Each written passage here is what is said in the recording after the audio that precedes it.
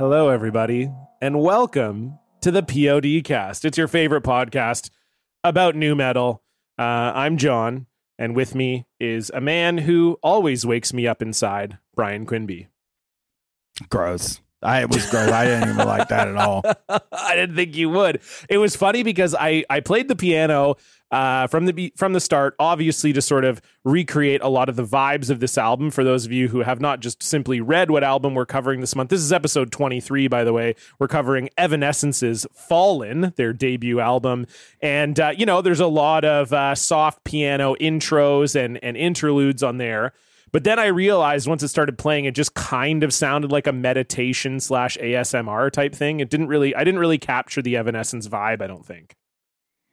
No, not really. I mean, that wasn't an Evanescence song. No. I was just trying to find piano, because the problem with the Evanescence piano songs is they start right away. Like My Immortal right away goes into the there's one piano note, and then she's like, oh, can you? She does the whole thing. Or no, that's a different song. No, that's Bring Me to Life. Oh, My Immortal maybe has, I don't fucking know. Anyway, I listened to this album a bunch of times for this podcast, and I can't fucking remember what song is what. I would have done, I would have, if I had to do, whenever I have to do piano noise, I'll be like, teedle-leedle-leedle, teedle-lee. That's how I would do a piano noise. Oh, yeah. I could have just done this. This is just the My Immortal opening. So I could have just been like, hello, everybody.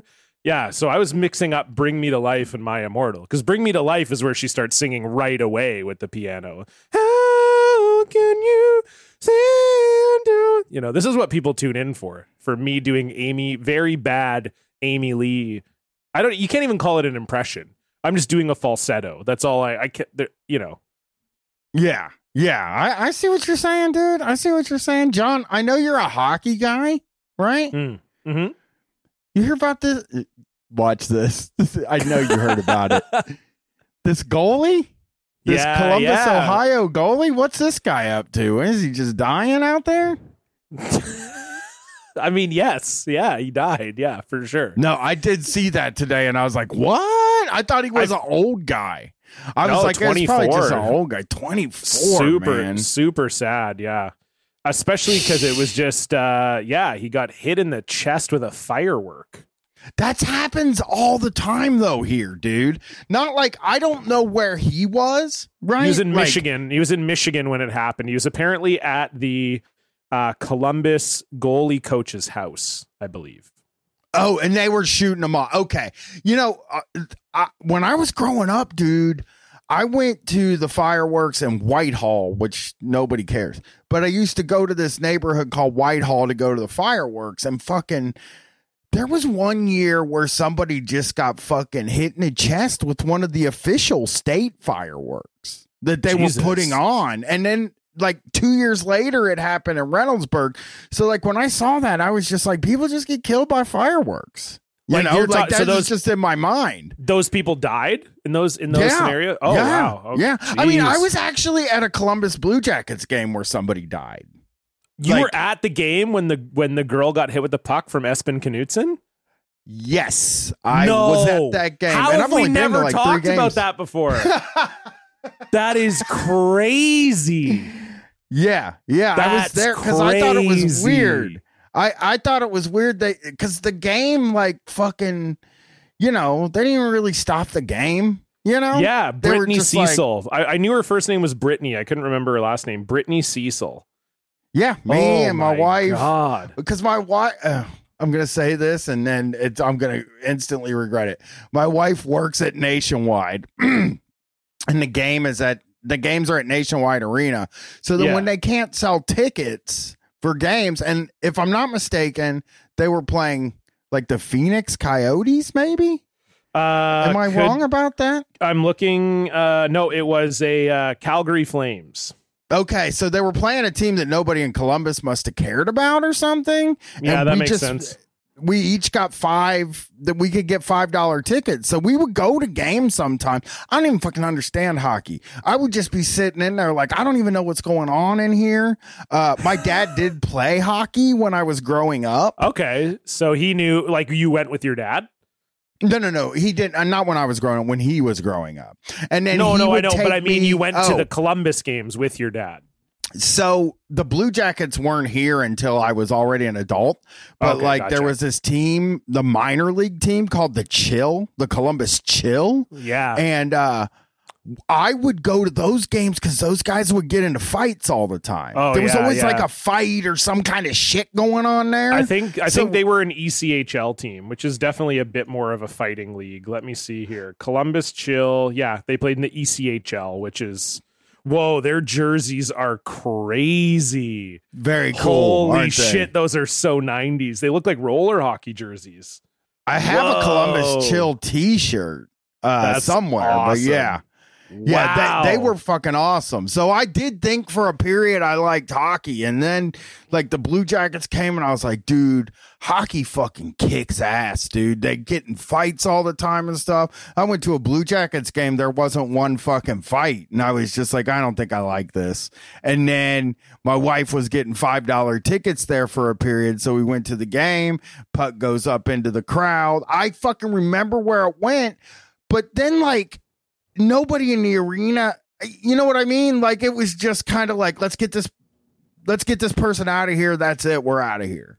And then I went home later that night and you turn on the news and they were like, you know, the person that got hit with the puck died. And I was like, fuck. Okay. Well, that was sad. But yeah, I was at that game. That is wild. Yeah.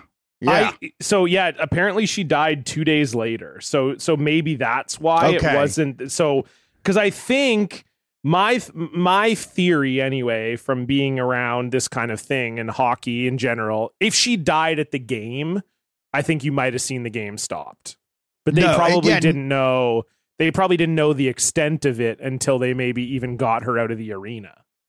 Right. They finished it wasn't like anything happened when we were there. Cause I do remember like talking. I remember we were all kind of sitting there like, I don't know. I remember thinking like, it's crazy that the puck can just like fly out into the audience, but you know, then they installed the nets and it's just kind of like, oh, okay. They installed the nets simply because of that incident, which is crazy. But yeah I mean, pucks, especially behind the net, I mean, they can get out of there in a hurry. Like it is, it's not, and especially like you said, I think in a lot of buildings, it's people who don't watch hockey or are not familiar with the game, so they wouldn't even know. Like, you know, I've been around hockey my whole life. Like if a puck went out of the rink, even if it was traveling fast, I would know that it was like heading in my direction, and I'd be able to theoretically protect myself.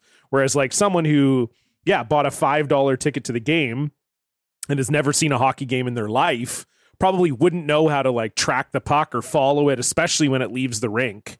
So it is crazy that they never had nets up before that someone literally needed to die for that to happen. Yeah, absolutely. So John, also here, I'll do one more hockey thing here. Yeah, this is good. I like this. We're really getting into it tonight. We just did the y'all want a single. We went off on a tangent on that, and this is good too. This is great stuff. I love talking hockey with my boy Brian.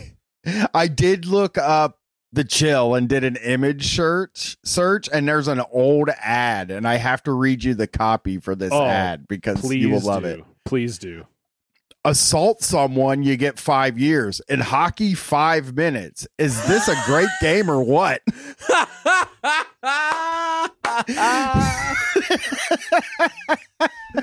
Only in America and only in like the early 90s could you get away with an ad like that. Hey, come watch these guys commit assault. Yeah. I mean, that's what they were selling. Unbelievable. That is wild. Right, they were selling fucking violence. That was the Chill's whole thing, was selling violence, and I fucking loved it, man. I really loved hockey so much at that time. I mean, I like violence, you know that. So I do know that. Yeah, those are my only 2 hockey stories. Oh my god! And have you seen the text? deep down, they're really good kids. They're just dealing with a lot of stress right now. So why not bring $5 and a valid college ID to the Fairgrounds Coliseum this Friday or Saturday at 7:30 and watch some talented young men try to walk the straight and narrow. And if they slip up and commit an act considered a felony in most states, well, a little time in the corner should straighten them out, you naughty boys. What the actual fuck is this? I'm tweeting this tomorrow. It's too late. It's too late right now, but like the hockey people who follow me will lose their mind at that. That is fucking wild. Yeah, those were good times, man. That's when you could just sell. You could just you could literally just say these guys are about to commit a fucking crime. Come watch them commit crime. I mean, that's what I want to see, though. Did I ever tell you about the time, like, my buddy talked me into going to the truck pools, which I never wanted to go to, right? You know what a truck pool is? A truck pull? Yeah. Yes, I do. You said it like pool, and I was like truck pool. Pool. Yeah, yeah. That's where you like explain it to me. I think I know what it is, sort of, but you can maybe explain it to me better. They put a fucking trailer on a really powerful truck that the weight gets heavier and heavier as it goes until the truck can't go, and whichever truck goes the furthest wins. Okay, that's basically exactly what I thought it was. Yeah, and I would if you had a gun to my head and I had to describe it, I would be like, I think it's where a truck just pulls really heavy shit, which is basically right. Yeah. Right. So then, like, my buddy was just like really into that shit, into like engines and stuff. So he's always trying to talk us into going, but I was like, nah, I don't need to go see a truck pull a heavy weight.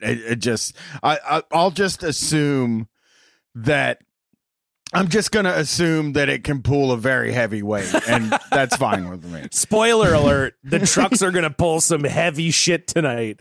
Like, it's not like, it's not going to be like, oh, surprise, everything was too heavy. We couldn't move it. It was crazy. Yes, absolutely. So I was like, I don't want to go. And then one weekend, he was like, hey, dude, you want to go to the truck pools? There's a motorcycle demolition derby. And I was like, yeah, absolutely. Okay, I'll go to that. Come on. Are you kidding me? A motorcycle. Okay. Do they build like a specialized motorcycle for this? How do you have a motorcycle demolition derby without people just dying? Dude, you know what it is though? It's a big carny trick. There's such a small area for the motorcycles to drive in. Like, they set up hay bales in sort of a small area. Okay. And you just couldn't get up enough speed to hurt anybody. So most of the time, couldn't you get hit off the bike and get run over by another bike? Yeah, but most of the time it would be like just a guy sitting there on his bike, like trying to get it started again because they drive junkers. And then another guy would just come across the thing and hit him and then hit his motorcycle. And then they would both jump off their bikes and start fighting each other. That's like all it was. It was just guys like fighting each other, basically. They would like hit somebody and then they would fight each other. It was very cool. I recommend it. But I feel like growing up in Ohio was a really special thing. But it was just like one of those things where it was like, man, you know, I thought I was going to, you know, what you said. I thought I was going to see some people get killed or something like that. Yeah, I don't know. To me, of course, that's what you think, right? Motorcycle demolition derby. I think most people who have like any intelligence at all would be like, well, how do you do that without someone just dying?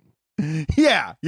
But it wasn't. Right. It was, I would do a motorcycle demolition derby under those rules. It wasn't that scary, you know? Right. They were probably going like 4 miles an hour. So not as impressive as it sounds. I see, like, I guess, you know, you've talked about bringing Stefan and I out to do some stuff in Columbus. And like, I feel like I really want to go, obviously to hang out with you and Brett and do some shows with you guys or whatever, but also because I really I feel like it will help me understand you in a really great way. In a greater way. Like, I feel like, I mean, you and I have been doing this podcast for almost 2 years, and we've guested on each other's shows. And like, I feel like I know you, you know, we text all the time. I feel like I know you quite well, but I do feel like being in Columbus would just somehow really give me a sense of like what you're all about. Right. I want to take you to like a show, like a concert or something here, because That would that's be the sweet. kind of, yeah, that's the kind of thing. Cause like basically all that cool stuff that well, it's not necessarily cool, but like I don't live in Groveport. I haven't been to Groveport in like years now. Right. So like, yeah, I'm downtown. I probably live roughly the same life you live now. Right. with sure. more drugs and stuff like that. Yeah. More drugs, more walking. Yeah, definitely. Do your parents still live in Groveport? No, they wanted to get out way before they actually ended up getting out. They were like, so how far is Groveport from Columbus? oh, dude, 15. I can get there in 15 minutes. Okay, I just don't gotcha. go. Right. Sure. So I don't have any friends there anymore or anything like that. I just got the fuck out of there. I and feel never like looked back. my reference would be almost like it's sort of like Scarborough is to Toronto. Like it's just like a rougher. It's like it's a little bit more than 15 minutes outside of Toronto, but that's like where my dad grew up, and there's just like some rough parts of Scarborough that you don't necessarily want to be in. So I feel like that it's kind of that same. Is it that kind of vibe? It's almost like a rougher version of Columbus. It's just Columbus is rougher. It's just a real rednecky place. Okay, you know what gotcha, I mean? Like sure. it is what people think all of Ohio is. Gotcha. Basically. Like it is just like dudes with like blonde tobacco stained goatees that wear like white jeans and like are always fighting with each other in their garage and drinking like 24 packs of beer and smoking really bad fucking weed. And yeah, it's just we were playing curb ball the other day. Yeah, do you guys have curb ball there? Curb ball? No, I don't think we curb, like the curb on the side of the road. I know what a curb is, but I don't think we have curb ball. Can you explain That's that wild. to me? That's why that's a Groveport thing. It might be in other places, but every time we bring it up, it's like an east side of Columbus thing because Brett knows it too. Okay. But he didn't grow. He grew up we both grew up about 10 minutes away from each other, basically. Right. Okay. And it's a game where you stand across the street from each other and you take a basketball and you throw it and you try to bounce it off the curb so it comes back towards you. And then once it comes back towards you, you get to go to the middle of the street and bounce it off the curb until you stop. And then whoever gets to 21 first wins. That is like, that is what I did most of the time when I was growing up. That, drugs, and cigarettes. Like, I'm great at curveball too. I wish it was like a real sport. I was saying that when we played it like last weekend, me and Brett, and then I won, and then I played somebody else. And I was just like, man, if there was like scholarships for curveball, I wouldn't have had to fucking pay for college. I hear you. It's always like, it definitely sucks when you sort of like invent a game and then you're very good at it. And you're like, well, this is not a translatable skill at all. Yeah, it's a game that's like, it's basically a game that people play in the suburbs, you know, because it is just like, there's not cars driving down your street all the times, and there's not that many cars parked on the street because people don't hang out with each other out there. And it was just like something that two people can do. And like, you know, that's we did that so much. I mean, we were having tournaments and shit. And like, I posted it, and I posted that I was playing curveball with Brett on Twitter, and like 5 or 6 people were like, oh shit, I haven't played curveball forever. And then every single other person was like, what the fuck is a curveball? And I'm like, I thought everybody played. But I think it's just I've never heard of this in my life.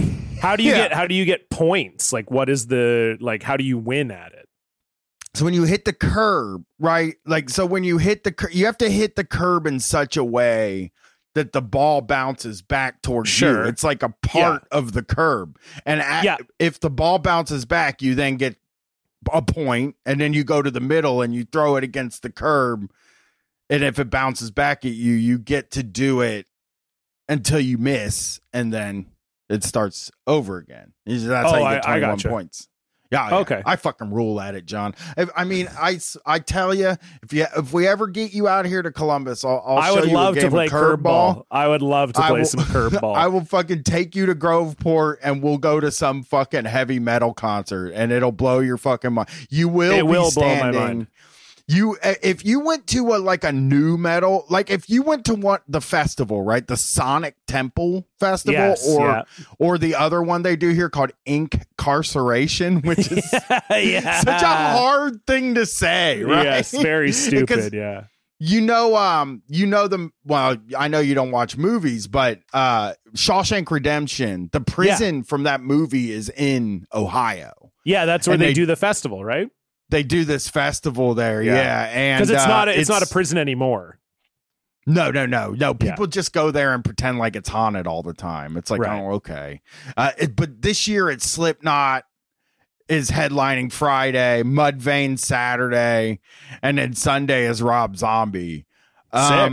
That's pretty good. It doesn't really look like much. I mean, Mastodon's there, which if you're a metal person, you'll dig. Most metal people, I mean, it's pretty much agreed upon that Mastodon is like a great band by most people. Not me. So Mastodon, I don't think you've ever heard them. Really. I have. They're not my thing. Yeah, I'm just not a metal guy. I agree. I know lots of people love them. Yeah, I've been looking at the festivals this year, and the thing I'm most fucking crazy about is that Limp Bizkit is not getting very close to me. The closest they're getting from me, or the closest they're getting to us, is in Indiana. So that's as close as they get, and it's a 5-hour drive. So it's like, should I drive to go see Limp Bizkit 5 hours? Because I do really fucking want to see Limp Bizkit. I'd love to see Limp Bizkit again. Yeah. But it does feel like they're going to travel more. It feels like they're doing some kind of comeback thing right now. Yeah. I mean, they need to release an album. Although, you know what they could do? They don't really need to release an album. Right. You know what they could do, though? To get heat going out there. A motherfucking greatest hits. Yeah. With they already did one, didn't they? Yeah, they did. But they could do another one. I mean, whatever. But then you put 2 new songs on it. Yeah, exactly. Yeah, you got to do a cover. There's got to be a good. Somebody on Twitter actually said, I need to know if Limp Bizkit is going to do. Oh, yeah, my buddy Nate from the Everything Elite podcast was saying Limp Bizkit's probably going to do a DMX cover on tour this year. That's a good call. Yeah, for sure. We need to hear Fred do Rough Riders Anthem, probably. Yeah, I just want to know what they're. I'm real curious about is Fred gonna rap if they do if Limp Bizkit decides to release this Stampede of the Disco Elephants, which by the way I listened to an interview with Wes Borland. That's why I brought this up. Yeah, he says they have 35 songs written, but Fred, he called him a perfectionist, which I think is a very funny thing to call Fred Durst. I can see it. I think it's saying. More like he's a control freak. And I also think it could just be a way that he's Fred has that famous writer's block again. Remember when we read about Chocolate Starfish or whatever? And it was Fred has writer's block. That's what it sounds like, though. Because the way, so in the interview, some of what he talks about is the songwriting process. And there was a couple of very interesting things in there that I heard. And one is that pretty much all of the songs are working titles, right? So they fucking will write a title. So Wes and John Otto and Lethal and Sam Rivers, they make the fucking music and then they give it to Fred with a working title. and then he just writes the song based on the working title. Right. Which I It's a thought was pink really snail. funny. The pink snail's in the building. Oh, you love a pink snail. Everybody's got a pink snail. Everybody's gonna wail. I'm a big whale. Yeah. And then West is like, why'd we call the song Pink Snail? Fuck. Yeah, what could be more low effort, you know? Yeah, than totally. like, oh, I guess he wrote boiler on there. So what if we did a song about a boiler? Yeah, totally. Oh my God. But he said they have 35 songs and that they have 35 songs done, but Fred's a perfectionist, which I'm reading between the lines. And I just think that like Fred hasn't written any lyrics yet. Yes, that's like maybe he, like if you're Fred Durst, like maybe you don't want to make another album, even though Gold Cobra's good. it is good. So I feel like they could have another one in them. I also feel like now is the time to do. Now's the time. People are hungry for nostalgia right now. Yes. So, and they're doing these fucking respected tours. They're doing a Lollapalooza.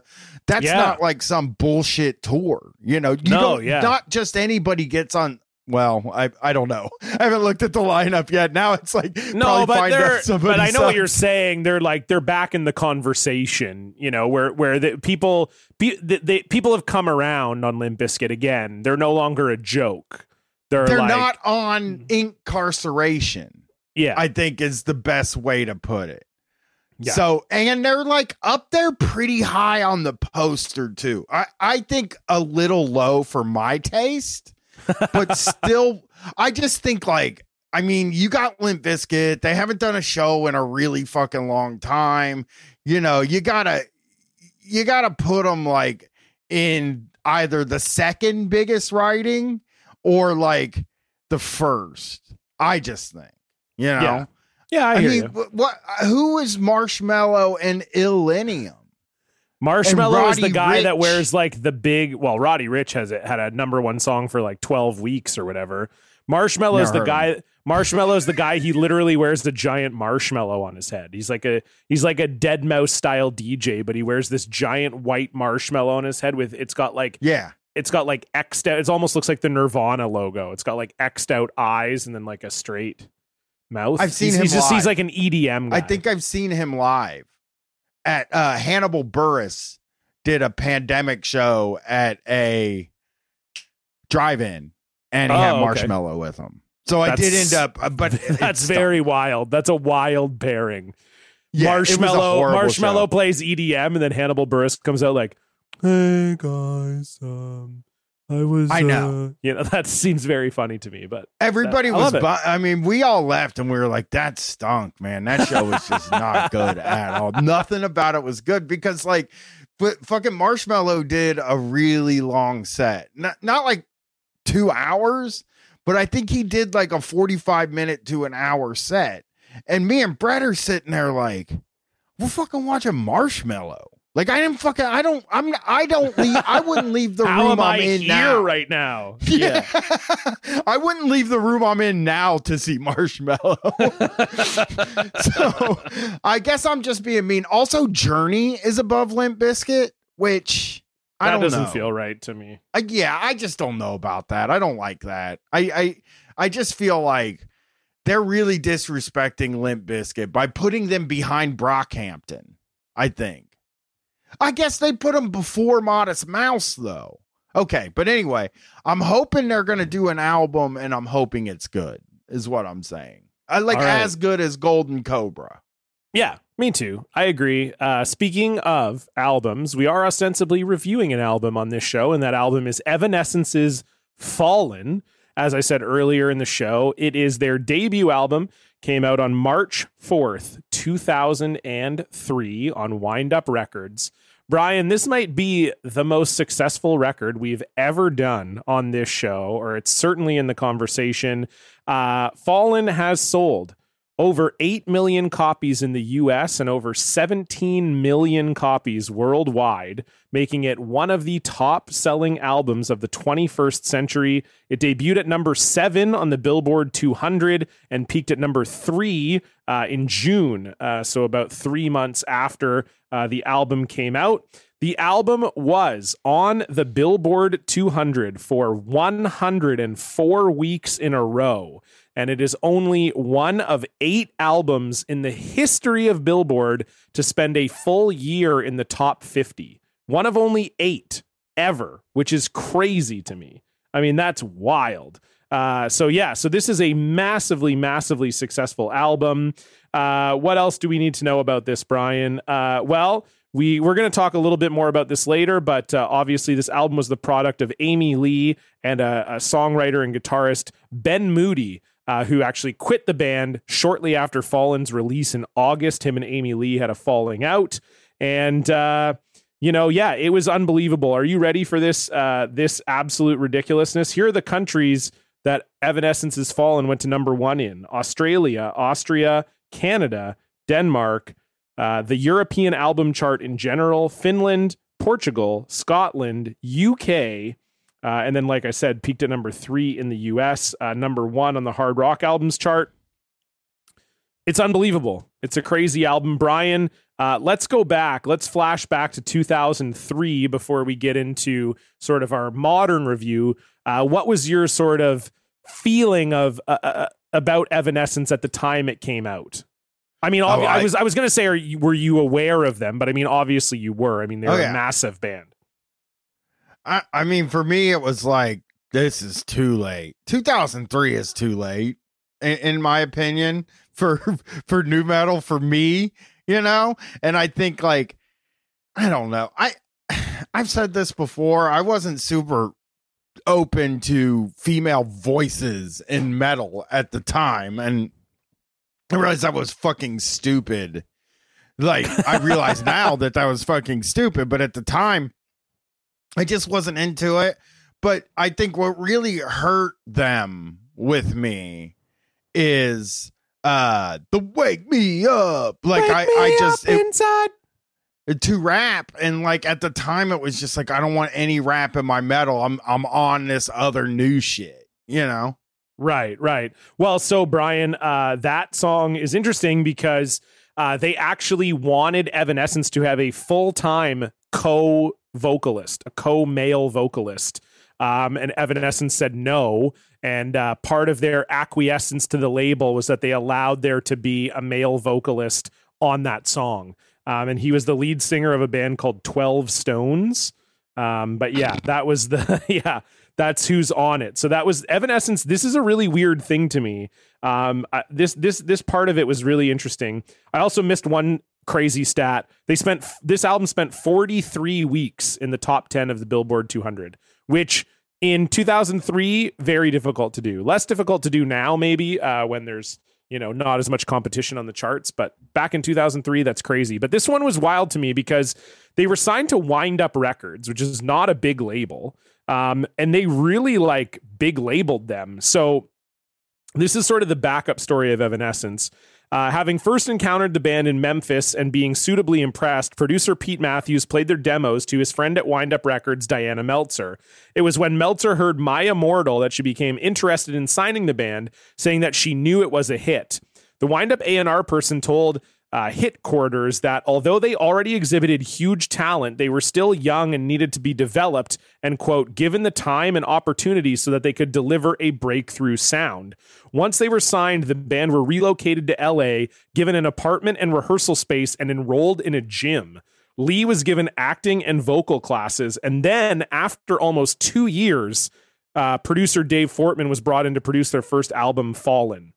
And then it says record label executives initially refused to release the album unless the band would agree to add a full-time male co-vocalist. When the band would not agree to the demand, the label relented and insisted only on having a male vocalist in the album's lead single, Bring Me to Life. Amy Lee was still not happy about this, but eventually she agreed to the decision. But that just seems crazy to me. They were very young. Even when this album came out, I believe they were 20. Amy Lee was 21, I think, when the album came out. They're from Arkansas, just for reference's sake. That part is kind of crazy to me. Yeah. So she was 21 when the album came out. She's born in 1981. So, I mean, that's just wild to me that this label was like, you guys aren't ready. We're going to give you a gym membership and acting classes and we'll see you in 2 years. Yeah. Yeah. How uncomfortable do you think it was the day they brought that guy in to do the wake me up? Like, that probably wasn't a fun day at all. Like, he probably thought, especially like, considering that they didn't even want that at all. And they were like, oh, they're trying to usurp us. And he's probably feeling like I'm gonna go in there and help these young bucks write a song. You know, he's like getting kind of excited, and he gets in there and he's like got his notepad, his like moleskin in his hand and a pen, and he's just fucking jotting down ideas. And then they're just like, hey man, we just need you to say wake me up. You know, that's it. We don't want anything else. Well, so it was, it has uncredited guest vocals from Paul McCoy of the band 12 Stones. Uncredited, too. That's incredible. I love that, because I always thought that guy was in the band. So did I. Guy. The reason why is because in the video for Bring Me to Life, it's just the guitar player who's lip syncing it.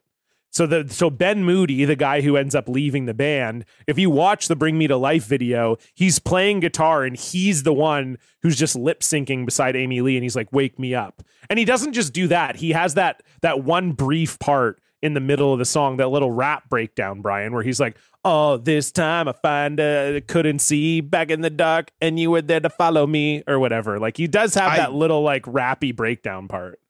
That was probably, though, they were probably like, look, we're gonna have to do that. Like, we're gonna have to do the let him rap. And Amy Lee was like, fucking no. Okay. Yeah. He's like, I just want to do like a 3-line rap. And she's like, oh, fine. I mean, it is a hit. You got to give the guy credit that I do not know if I think this band gets where they are without the wake me up guy. Like, it's definitely a very cool part of the song. Like, I think you can easily make the case that that's the best part of the song. And I think people are just a lot more like I think were a lot more accepting of like the other songs, because they were because I mean, I'll tell you what I would have been like if I had heard this song. I'd have been like, oh, I got to buy this album, hear the rest of this rap stuff on there. You know, I got to hear more of this wake me up guy. And it just feels like the wake me up guy, like, it sets up an expectation that there is this vibe throughout the whole album. Yes. That would get people to buy the album, but the vibe is gone. There's no such thing as that vibe. Well, Brian, 17 million people bought this album, so the vibe works. The vibe worked apparently, but I mean, so but they bought the album, and then we're probably like, "Where's the raps at?" Yeah, but the album re-peaked when My Immortal came out, right? So like that, I think, was part of it. Like, I guess My Immortal wasn't released as a single till December, so maybe not. But I feel like that was. Yeah, I don't know. To me, this is such a weird band. Like, it's weird that this album was so popular. Like, it doesn't, when you listen to it, it's a good album, I think. But like, it's not one that you listen to it and you're like, oh man, I bet this sold a shit ton of copies. You know, like, it just, like, it's in the top selling albums of this century, of the last 21 years. And I don't think hearing it, you're like, fuck, what a bunch of hits. This thing is crammed with hits. I mean, it's just interesting to me. But for me, I was a different time as you. I mean, I was 18 when this came out, but like, I loved this. I loved this album right away. Bring Me to Life was like, I just thought that was about as good a song as you could ever make, really. It had everything I like. I've always liked female vocalists. I was sort of the opposite end of you. And I loved the sort of interplay on the song between her and the guy. And I thought this, and then I bought the album, and I thought it had a lot of like quite good songs on it, and this was in like regular rotation for me. But I think part of it too is I was also at the age where like Amy Lee being attractive probably helped as well. And I'm not even sure. Well, whatever. We don't have to debate her attractiveness, but I think at the time, this was like exactly the type of woman that I was into, where I was like, holy shit, like, this woman can sing. She's in like a rock band. She's hot. Like, that definitely, I think, played into it a little bit for me too, where I was like, fuck, this is I love this from front to back. Whereas you would have been like 24, you're probably a little bit over that sort of aspect of it. Right. Yeah. I mean, well, yeah. I think I was into other stuff, by that. Like I'm into, right. I'm listening to all kinds of other stuff at that point. But yeah. I think obviously, like, I wasn't watching as much MTV in 2004. And, if this video came on, I would have just turned the channel. I got to tell you, I am just looking at her right now. And it's like the first time, kind of like for real, like really looking, because I just was just so not interested in this band. I think, like, after listening to the album, I was like, I do think I kind of like the singles here.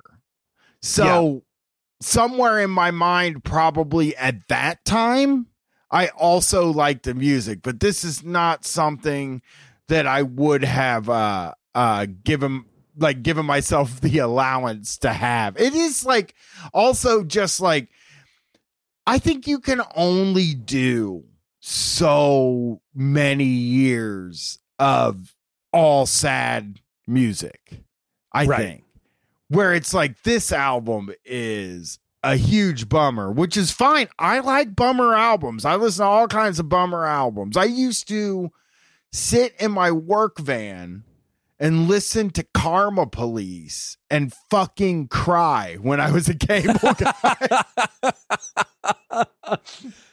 Arrest this man, he's installing cable every that song day. Man, it's a great that song. Oh no, it wasn't Karma Police. Fuck, I'm so stupid. It was No Surprises. Sure. No Surprises is the song. I would sit in my van and listen to No Surprises and just be like, this is my life. For the rest of my life, I'm gonna be sitting in this fucking van. So it's not like I didn't like sad music. Yeah. But this still felt like young people sadness. Yes, where, for like, sure. The No Surprises is a kind of sadness that you don't understand until you're in your 20s. For sure. Well, I think too, like, so the sort of the backstory is they met in 1995 at a Christian camp. So by they I mean Amy Lee and Ben Moody. So a lot of these songs were written when they were very young. She talks about Bring Me to Life. I read in some of the interviews we read, she talks about writing that song when she was like 18 years old. If you read some later interviews with her, she talks about how these songs were sort of like her diary entries, and she sort of cringes at listening to some of these lyrics now. It's weird because I think at the time, I didn't realize how young they were or how young she was, because she didn't look that young. I think with the whole like goth makeup and just the kind of way she presented herself, like I feel like at the time I probably would have felt like she was like in her late 20s or early 30s. I would have never thought like, oh, this is a 21-year-old like making this music that she wrote when she was like 18. It doesn't feel that young, but I agree that if you pay attention to the lyrics in some cases on the record, and I don't think it's true of the singles. I think for the most part those are pretty like strongly written from a lyrical perspective, but certainly some of the deeper cuts are a little bit they're a little bit simple and a little bit diary entry-ish. I just had a conversation about this recently, but I think that we all think that the musicians that maybe we idolize or that even we just enjoy, that are like doing stuff that we appreciate, we think they're older because we don't want to feel like we let our life pass us by. Oh, for sure. Yeah, that's definitely part of it. Like I said, I went through this big ICP binge thing when I was on vacation, right? And I was listening to Violent J's book, and he said he's 46. Or I was listening to a podcast or something. He said he was I found out he was 46 years old.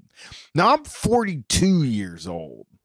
And at the time, you couldn't have told me that we were that close in age when I Right. was just looking up to those guys. And it's just like, they're just so much they're so wildly more successful than I am that maybe I needed them to be like 15 years older than me.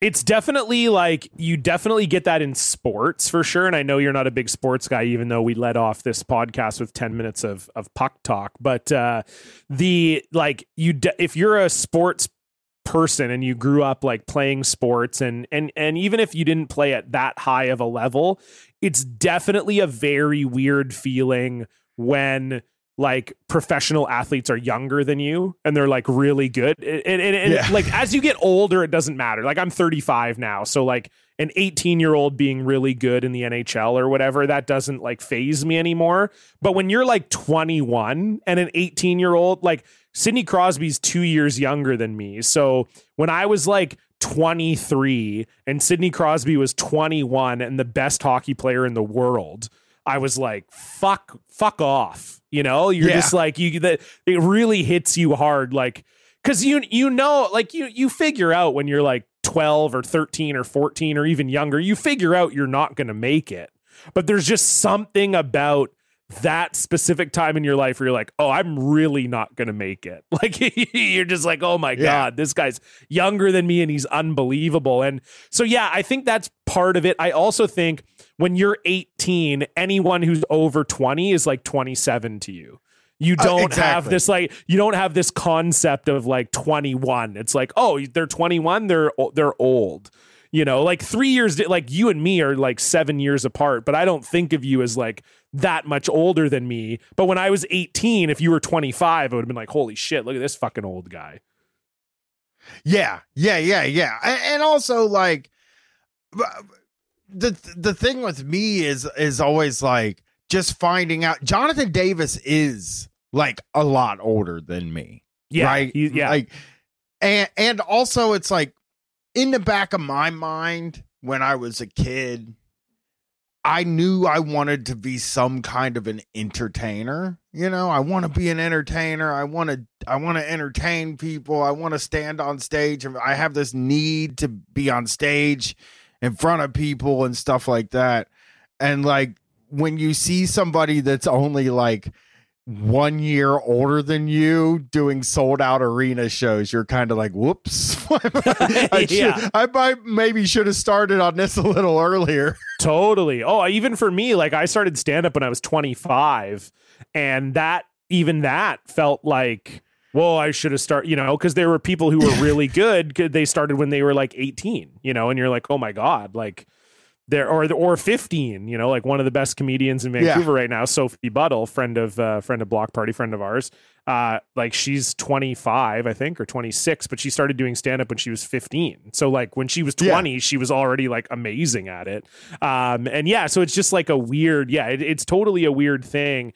And I also think too, with Evanescence, at least, or what I remember, I don't remember them being young as being like part of the conversation. And I think it's probably because they were making rock music, but I feel like when you have like a, you know, like a teen pop star or whatever, you know, their age is very much a part of the general conversation. It's like, wow, can you believe how successful they are? And they're only 15 years old or whatever. Whereas like, I don't remember Evanescence ever having, I don't remember that ever being the story around them. Like, wow, they're so successful and they're only 21. Like, I don't think I ever remember that being a part of the story.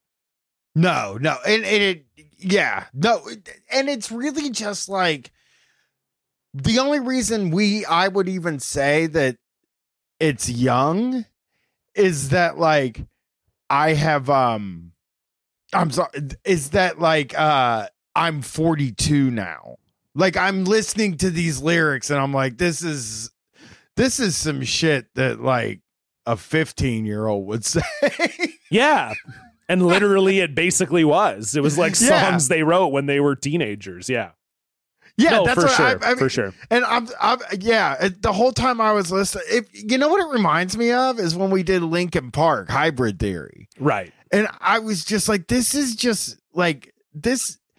not all metal or new metal has to be made for me, and this is just one of those things that's not. Right. I think too, though, like when you listen to this at that age, and we've sort of brought this up on the show before, I think there's a part of you that gets transported back to that moment, you know? So it's like, obviously, like Limp Bizkit is a good example, right? Like Nookie on its face, the lyrics of that song are fucking insane. Like they barely make sense and they're stupid. It's a stupid thing to be like a 35-year-old man in your car being like, I did it all for the Nookie so you can take that cookie and stick it up. But like when you listen to those albums when you're younger, I feel like I almost don't even pay attention to the lyrics because it doesn't matter. It's like, I know I like those songs and I know that I enjoy it. And I think like you can just transport almost in your mind. You can like get back to a time where it's easy for you to remember that you liked that stuff. And I think, and I've been guilty of this on this podcast as well.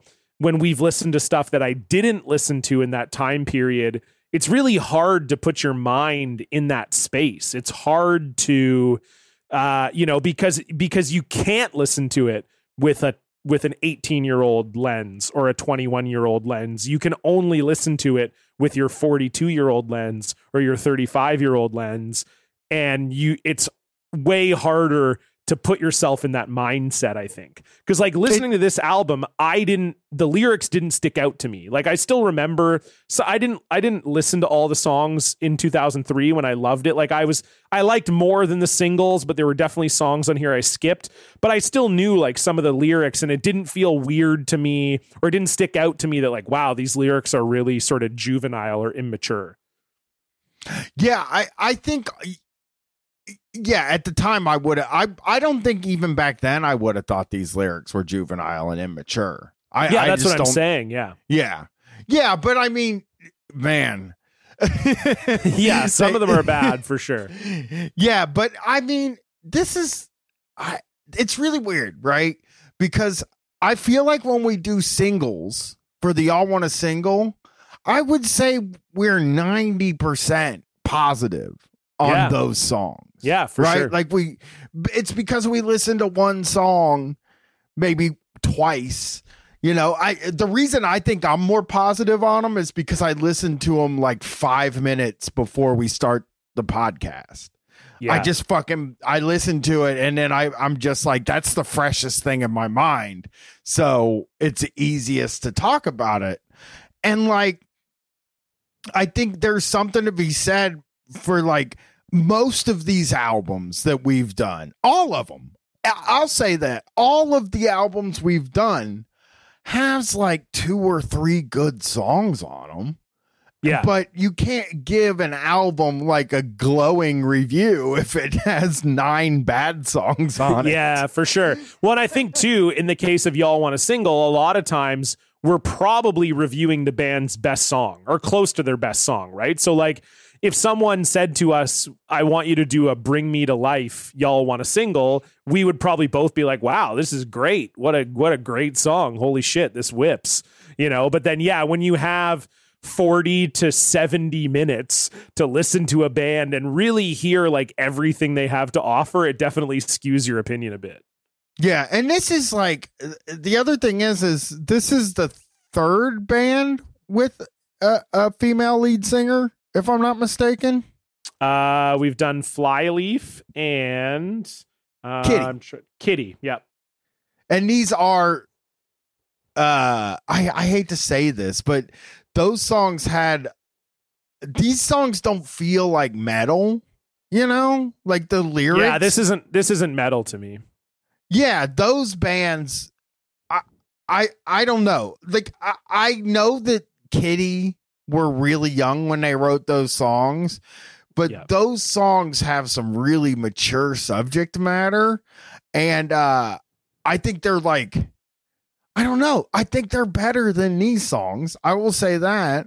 And Flyleaf, I felt, I did not think when I listened to Kitty or Flyleaf, or as a matter of fact, any band other than Linkin Park, that they had immature kind of lyrics. I think this and Linkin Park are the two bands where I'm like, okay, this is like some immature like lyrics. Yeah. This is somebody that should do that makes me sound like such a dad, a person that they're gonna find themselves in like 5 years. And now I'm almost curious to listen to new Evanescence, because I think like I imagine it's so much more grown up. Yeah, I would assume so. I mean, Amy Lee's now married and has a child, and she's also done some solo stuff. So that could be potentially interesting too. I think with Flyleaf, the problem wasn't so much the immaturity, it was the godliness of the lyrics in Flyleaf that was the issue, not the immaturity. But yeah, I hear what you're saying. Like, can you think of some examples from this record that really like stuck out to you as being sort of like childish or like lyrics that kind of took you out of the listening experience?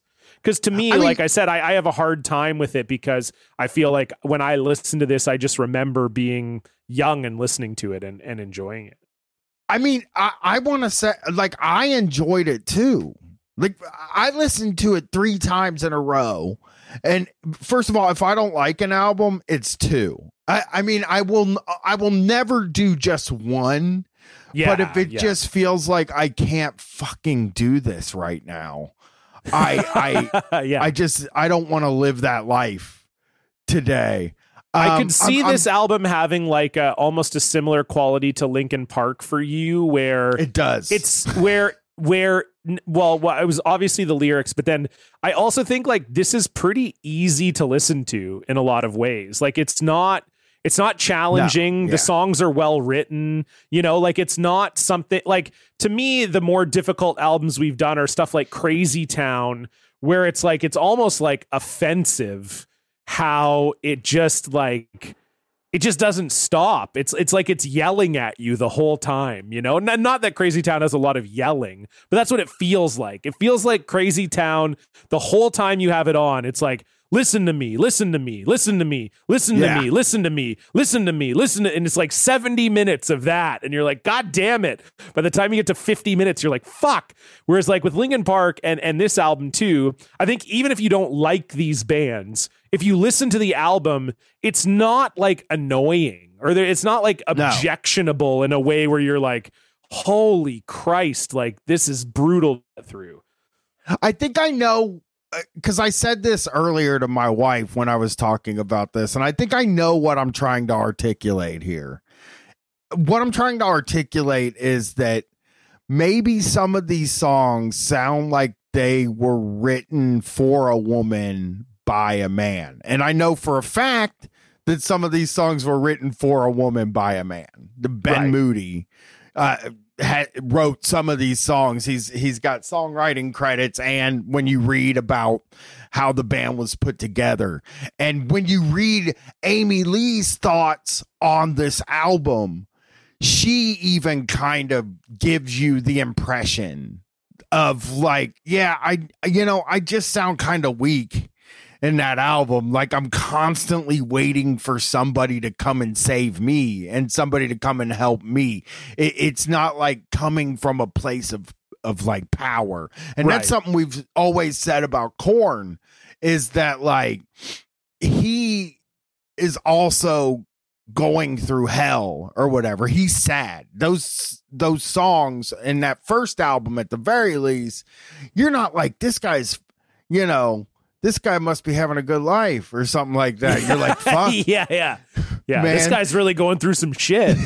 This guy's sad, and he's taken like a position of like, I'm gonna fuck being sad. You know what I mean? Like, fuck this. Don't call me sad. I'm not sad, But she takes the position of just like, I'm sad. And it's not something that I recognize in metal. Really? Yeah. And it's like it's not, it just feels like in some of the song, like in Bring Me to Life, even, it's just all like save me and stuff like that. And they give the dude the power stuff, you know? Yes. Yeah, for sure. They like brought a dude in for one song and they let him be the one that's like, oh, I'll save you, you know? Yeah. Yeah, no, for sure. For sure. Definitely. And I think like Amy Lee, amazing vocalist. I mean, I think like she shreds all over this thing. I mean, I know you're not a big female vocal fan, but I mean, no, that's not true. I wish she would scream a little bit. Okay, but I mean, I listen to all kinds of female vocalists now.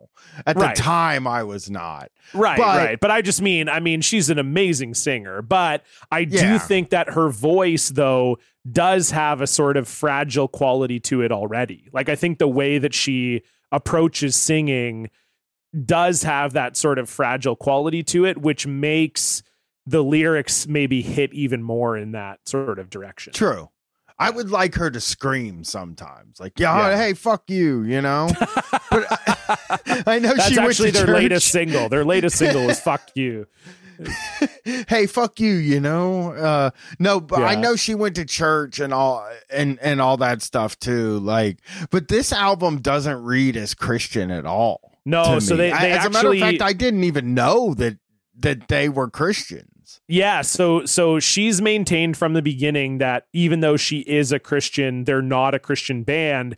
And some people speculated at the time that part of their success was that they were marketed as a Christian band. And this is sort of the sort of summary of it on the Wikipedia, which I think is basically, I read some articles about it too. And I mean, this is pretty accurate. Evanescence was originally promoted in Christian stores. Later, the band made it clear they did not want to be considered part of the Christian genre. Christian rock genre, sorry. Terry Hemmings, CEO of Christian music distributor Provident, expressed puzzlement at the band's about face, saying they clearly understood the album would be sold in these Christian music channels.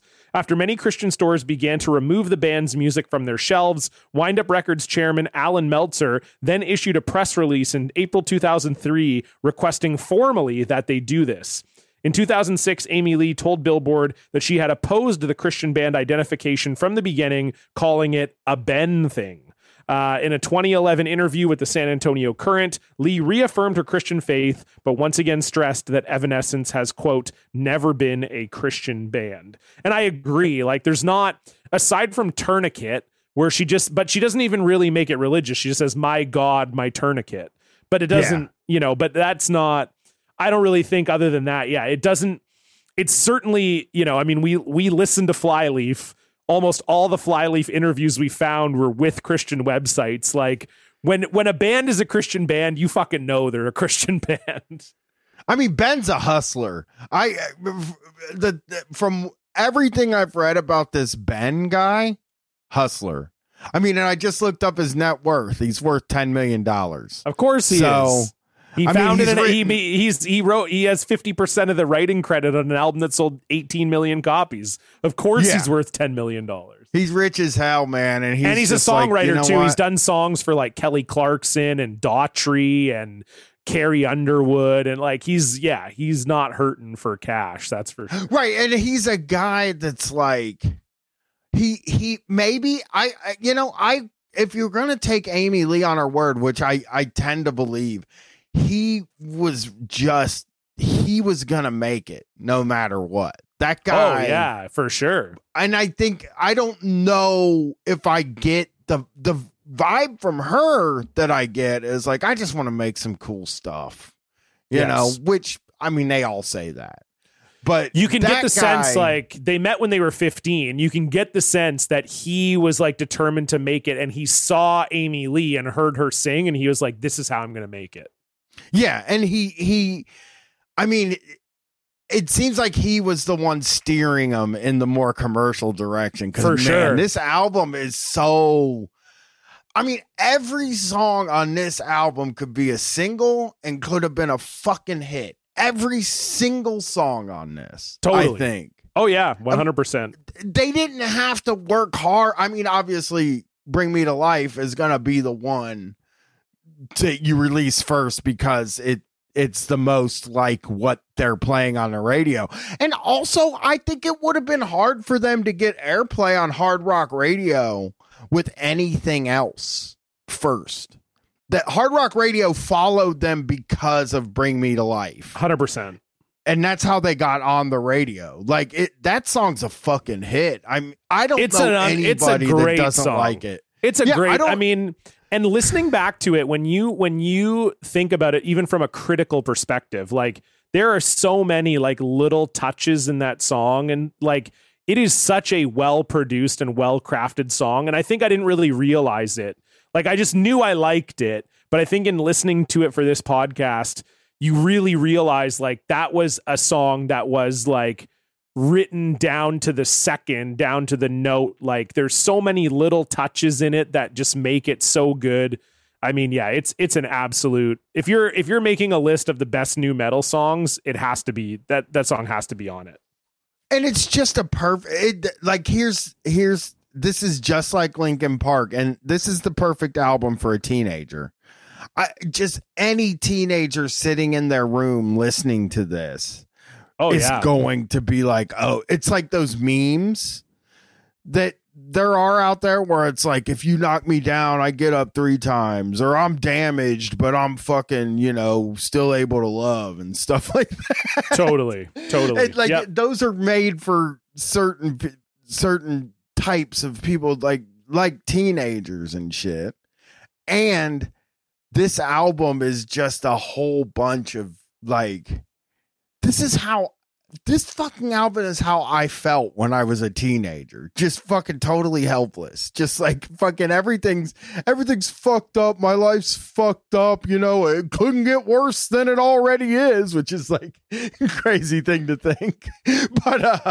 But yeah, this album like really, it took me back to the feelings that I had when I was like a miserable, sad teen. Yeah. Oh, for sure. I mean, like you said, I think most of the songs on here could be singles. Like even listening to it, there are some songs that hit harder than others, but there wasn't a song that I thought was bad on here. Nope. Like Haunted is maybe a little weaker. I could have done without Hello. When you already have 2 versions of My Immortal on the record, I probably don't need a third piano ballad on here. That's a Ben thing. That's a Ben thing. That's a Ben thing, babies. Like we better get. I will say though, the full band version of My Immortal slaps. To me, that's the official version of the song for me. Like it's so, because the band doesn't even come in until like 2/3 of the way through the song. It's not like they're there the whole time. They just add like one little sort of goth metal like flourish to the end of the song that for me really ties the whole song together. So to me, that's the definitive version of My Immortal. Tourniquet might be my favorite song on the record other than Bring Me to Life. And I didn't know it was a cover. It was a cover of a song by a Christian death metal band called Soul Embraced, that the drummer for Evanescence, Rocky Gray, was in that band. So he was like, I'm in a Christian death metal band. You guys should do this song. Actually, I think it's pretty sick. But I love Tourniquet. I think it's a great song. I think it's time we make a declaration about Evanescence. They're a Christian band. Yeah. They don't get to decide. Yeah, but they don't actually. I firmly believe you don't get to decide it. We decide it. Not me and you personally, but the people decide. Creed's a Christian band. Creed has said a million times, we're not a fucking Christian band, but we all fucking decided they're a Christian band. Yeah, you name yourself Creed. I mean, what the fuck do you expect? We're going to call you what we want. Yeah. Yeah, I mean, it's crazy. We listened to Flyleaf talk about how it's like, well, I wouldn't just call us a Christian band. And it's like, nope, you're a Christian band. Sorry. Yeah, I mean, yeah. If you don't want to be considered a Christian band, your origin story shouldn't include going to church camp when you're 18. Yeah, no, I agree. I'm with you, man. I mean, yeah, it's yeah, but it's weird because the album doesn't feel Christian. I mean, we talked about that already, but like I guess it's Christian in the sense that like Christian kids would have felt okay listening to it. I guess that's like, to me, it's true of like, if you make a hard rock or metal album that a Christian kid hears and is like, you know what, my parents would probably be cool with this. that makes you a Christian band. I think automatically you are a Christian band then. You know what you have to do? If you're instead of fucking going out and saying we're not a Christian band, despite the fact that they sell our records at Christian bookstores, you have to put a fucking or a shit in one of the songs. It's kind of like you have to do that. It's like how when you find out a guy's a cop by making him do a little bit of cocaine. It's the same thing as that. Like, you're a Christian until you curse. I'm sorry.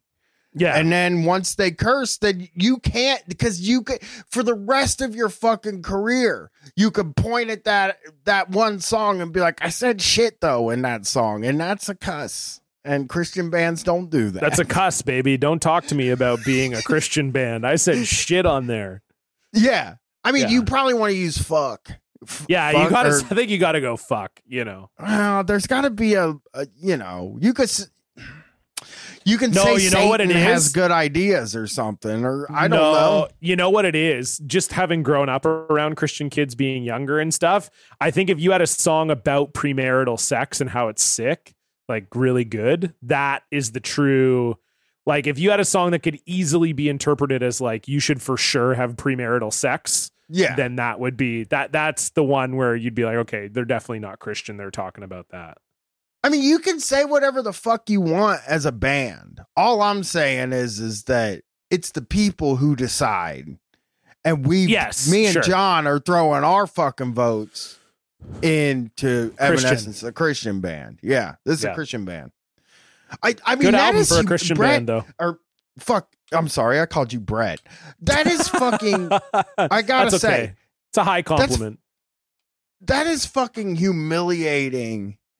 That they had to fucking send a letter to the Christian bookstores and be like, "Hey, we don't want you to carry our album anymore." Yeah, stop this. That's stop a little this shit. humiliating to me. That's like a weird fucking move. Yeah. It is like weird. You don't want that paperwork out there. You don't want people knowing you filed that paperwork. Like, so this is a quote. I found another little bit about it. This is a quote from the letter.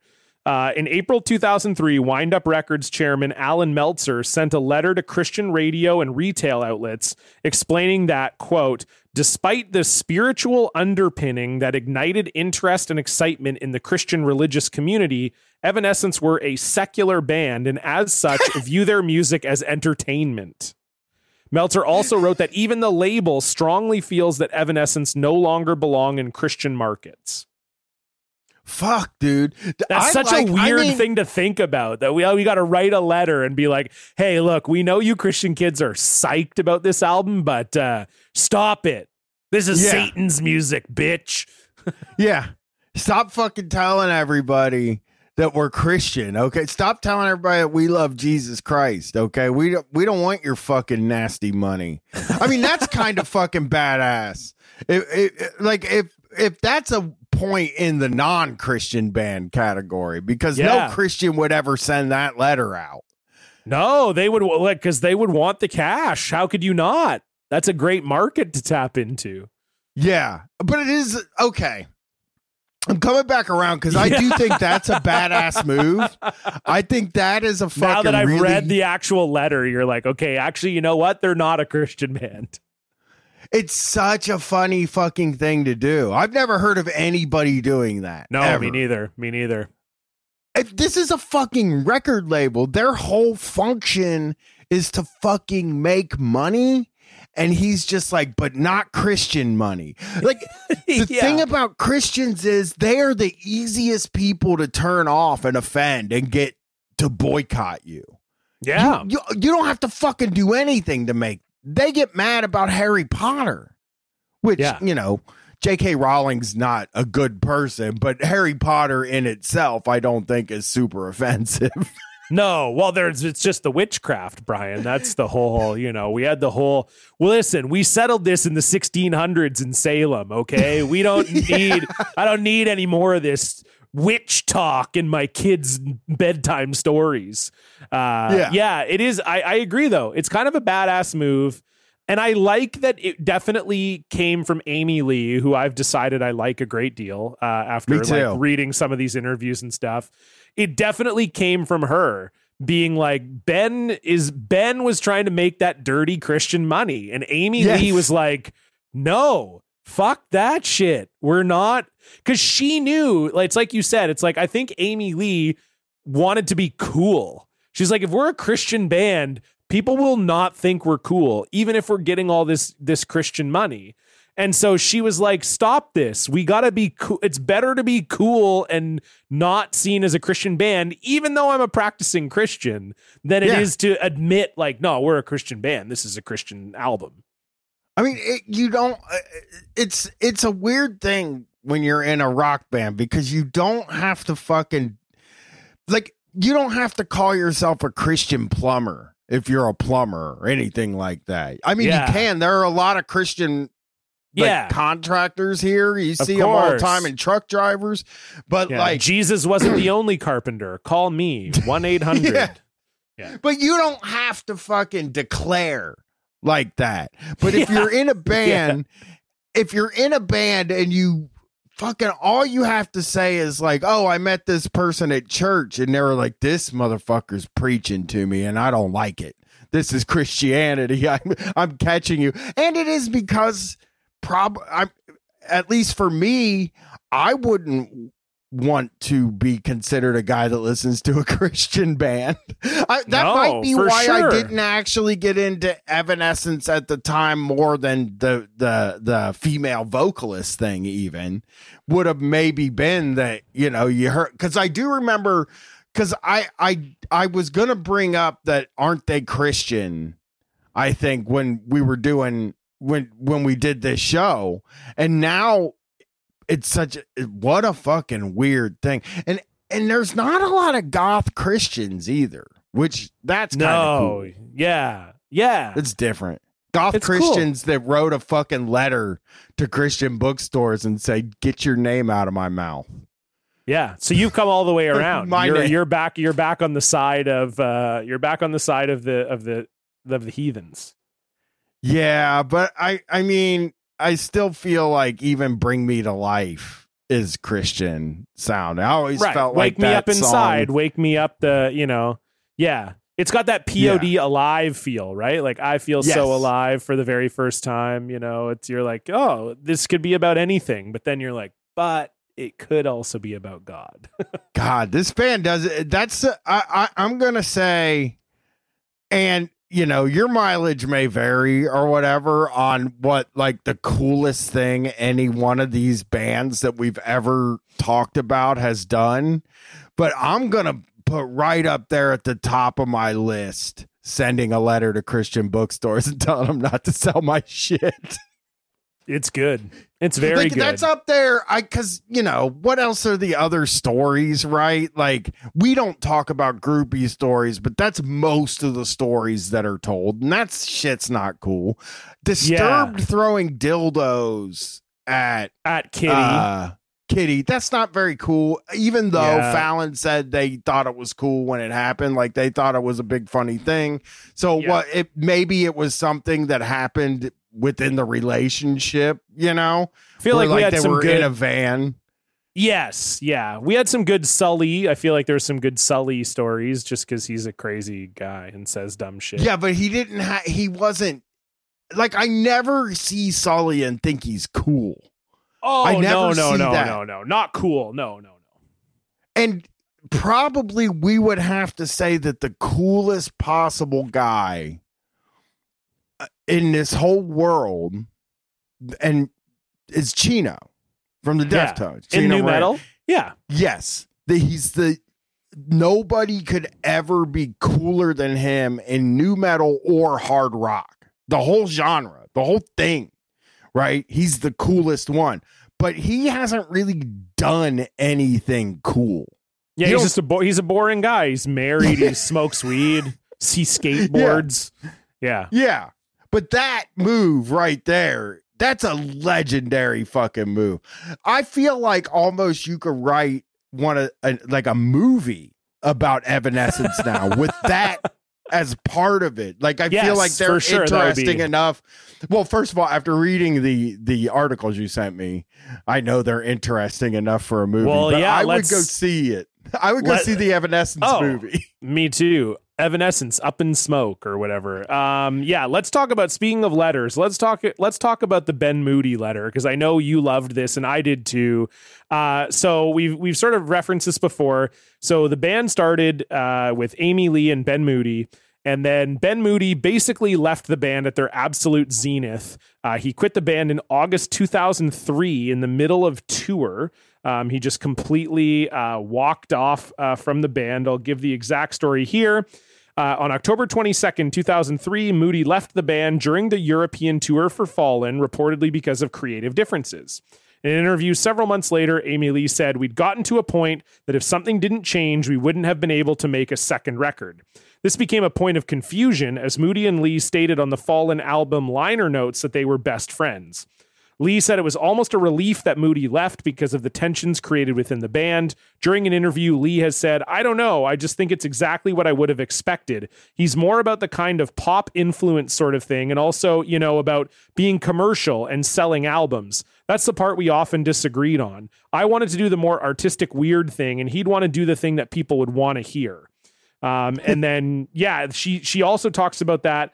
I have this MTV article that wasn't that great, but she literally says in the article, most people assume just from looking at us and our music that Ben, being the guy in the band, is responsible for all the rock music and all the sappy stuff comes from me. That just isn't true. Ben's the one who wrote My Immortal. He's more about the pop influence and being commercial and selling albums. That's the part we also disagreed on. I want to do the more artistic, weird thing, and he would want to do the thing that people would want to hear. So Ben Moody doesn't say anything about this.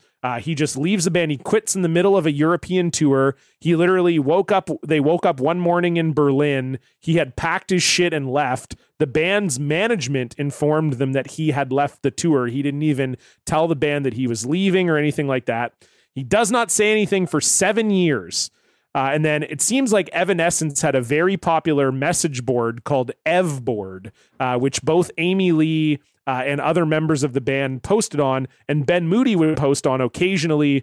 And on August 24th, 2010, he posted an open letter on Evboard explaining what actually happened when he split from Evanescence and asking fans not to cause drama anymore. And basically, he started a new band called We Are the Fallen, which, to me, if you're starting a new band and you don't want to be the guy from Evanescence, maybe don't include the word fallen in your band name. That's just me. Maybe that's just me. It's like, hey, I wish people would stop asking me about Pink Floyd. What's my new band called? Blue Floyd. But that's besides the point. It's not a big deal. It's very strange. But anyway, he got mad because he came out with this new band, We Are the Fallen, and a bunch of the YouTube comments on the music video for their first single were people just speculating or making some kind of comment about Evanescence. He said out of 4,100 comments, 4,000 of them were nothing but the same comments regurgitated over and over again, engaging in a ridiculous We Are the Fallen versus Evanescence / Ben versus Amy debate. The only motivation I have to set the record straight after all these years of silence is the refusal of such a huge number of Evanescence fans to move on and focus on what is important, even though the only two people involved in the split of Evanescence moved on years ago. This is a very long letter. Brian, I feel like you really picked out some good parts of this that you enjoyed that you want to highlight for the listeners. There's a lot of great shit in this. It's fucking long. It's got to be like 2,000 words. So here's the thing. First off, I want to say naming your band We Are the Fallen is not like if you called it Pink Floyd, but you named your new band Blue Floyd. It is like saying it is like if you used to be in Pink Floyd and then you make a band where you're like, no, seriously, I was the real Pink Floyd. Yeah, you're right. I was really on the spot there. I agree that Pink Floyd and Blue Floyd wasn't my best work, but I am excited to hear Blue Floyd's new album. I am actually my name is actually Pink Floyd, and this is the band.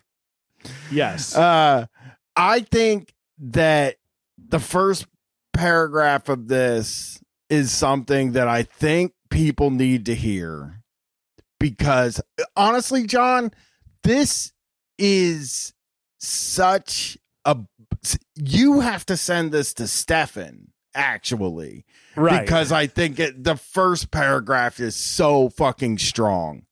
It is very good. So here it goes. I'm not someone who partakes in online communities, nor do I scour message boards or read reviews of my work, and I almost never read comments posted to videos on YouTube. It's like, those are all lies. I don't think, because you don't accidentally stumble, and he goes into a long time explaining that. And first off, you said something in the setup for this where you said Ben Moody would sometimes post on this Evanescence message board.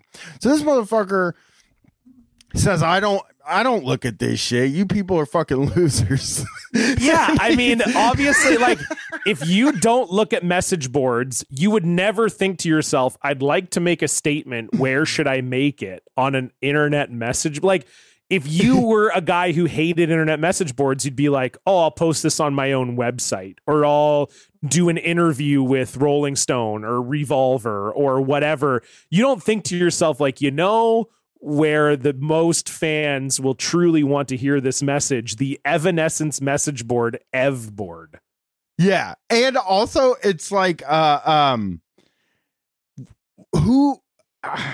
okay, so here it is. I almost never read. First of all, in 2010, we already knew that you do not read the comments on YouTube. Yes, I mean, of back course. then, it was fucking crazy, and it was like a joke everywhere that, like, you're going to see the N-word if you look at the comments on YouTube, but they're crazy over there. Yes. But I couldn't help but notice that there have been, okay. No, so you got to get into the previous sentence is so funny. Yeah, he says, however, I never read comments posted to videos on YouTube. However, I was showing a friend the video for We Are the Fallen's introductory single. You don't have to lie, Ben. You don't fucking have to lie, dude. Just say you can't help I but never read your look at the comments. YouTube comments, but I was showing a friend and I just happened to see all of these comments, and it made me feel like, you know what? I should write a 2,000-word essay on this. Right. You know what, John? And I say that I don't know how many times I've said this. I never name search. I have never done it. I'm never gonna fucking do it because I can't handle seeing that. Sure. And it would never occur to me to do that. As like, I really have never done it. I don't know if people are saying stuff about me, which I'm sure some people are probably saying stuff about me. Like, so you can't accidentally do that. That is very hard to accidentally find 4,000 comments. Yeah, I read all 4,100 comments and 4,000 of them were about Evanescence. Yeah, curiosity got the better of me, and I couldn't help but find out what in the world about a music video could merit months of thousands of individual comments of discussion. I wonder what the one that he saw that made him write this letter was. You're right. It's definitely just one. It was definitely just one for sure. Yeah, because like, that's how it happens. The way that people get in these fucking situations is that, like, they see one thing that they just can't abide. You see this thing and you're just like, I will not let stand. But I mean, what really happened here is Ben Moody was reading that fucking the real talent of Evanescence was Amy Lee. That's what he was reading over and over and over again.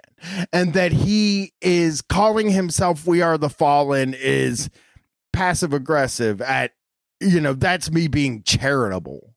That it's passive aggressive. It really comes off when you really think about it as aggressive. Yes, for sure.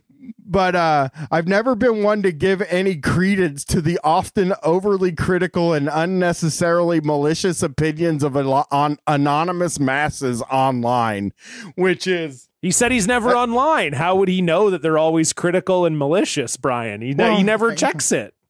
Well, he doesn't give much credence to it anyway, so it doesn't That's true. really matter anyway. Nor have I ever been emotionally affected any of the countless times that criticism and malice have been directed at me. I love that too. I never read the comments, and they also never make me mad. Just so you know, the comments I never read, they never make me mad or piss me off at all. So good Doesn't try. affect me. Yeah, didn't affect me. Doesn't affect me in the least. This guy's he's probably punching holes in his wall, in his office. In 2014, you were sitting at a computer doing this stuff. Or 2010, you were very likely sitting at a computer. Well, no. Yeah. Yeah. Either Maybe. or. Laptop or computer, yeah. I mean, his name is Ben Moody, which is also very funny to me because this whole piece is extremely moody. I would punch holes in he looks so mad, like a guy that punches holes in his walls when he gets mad. And sounds like he was reading things and just fucking getting crazy about it.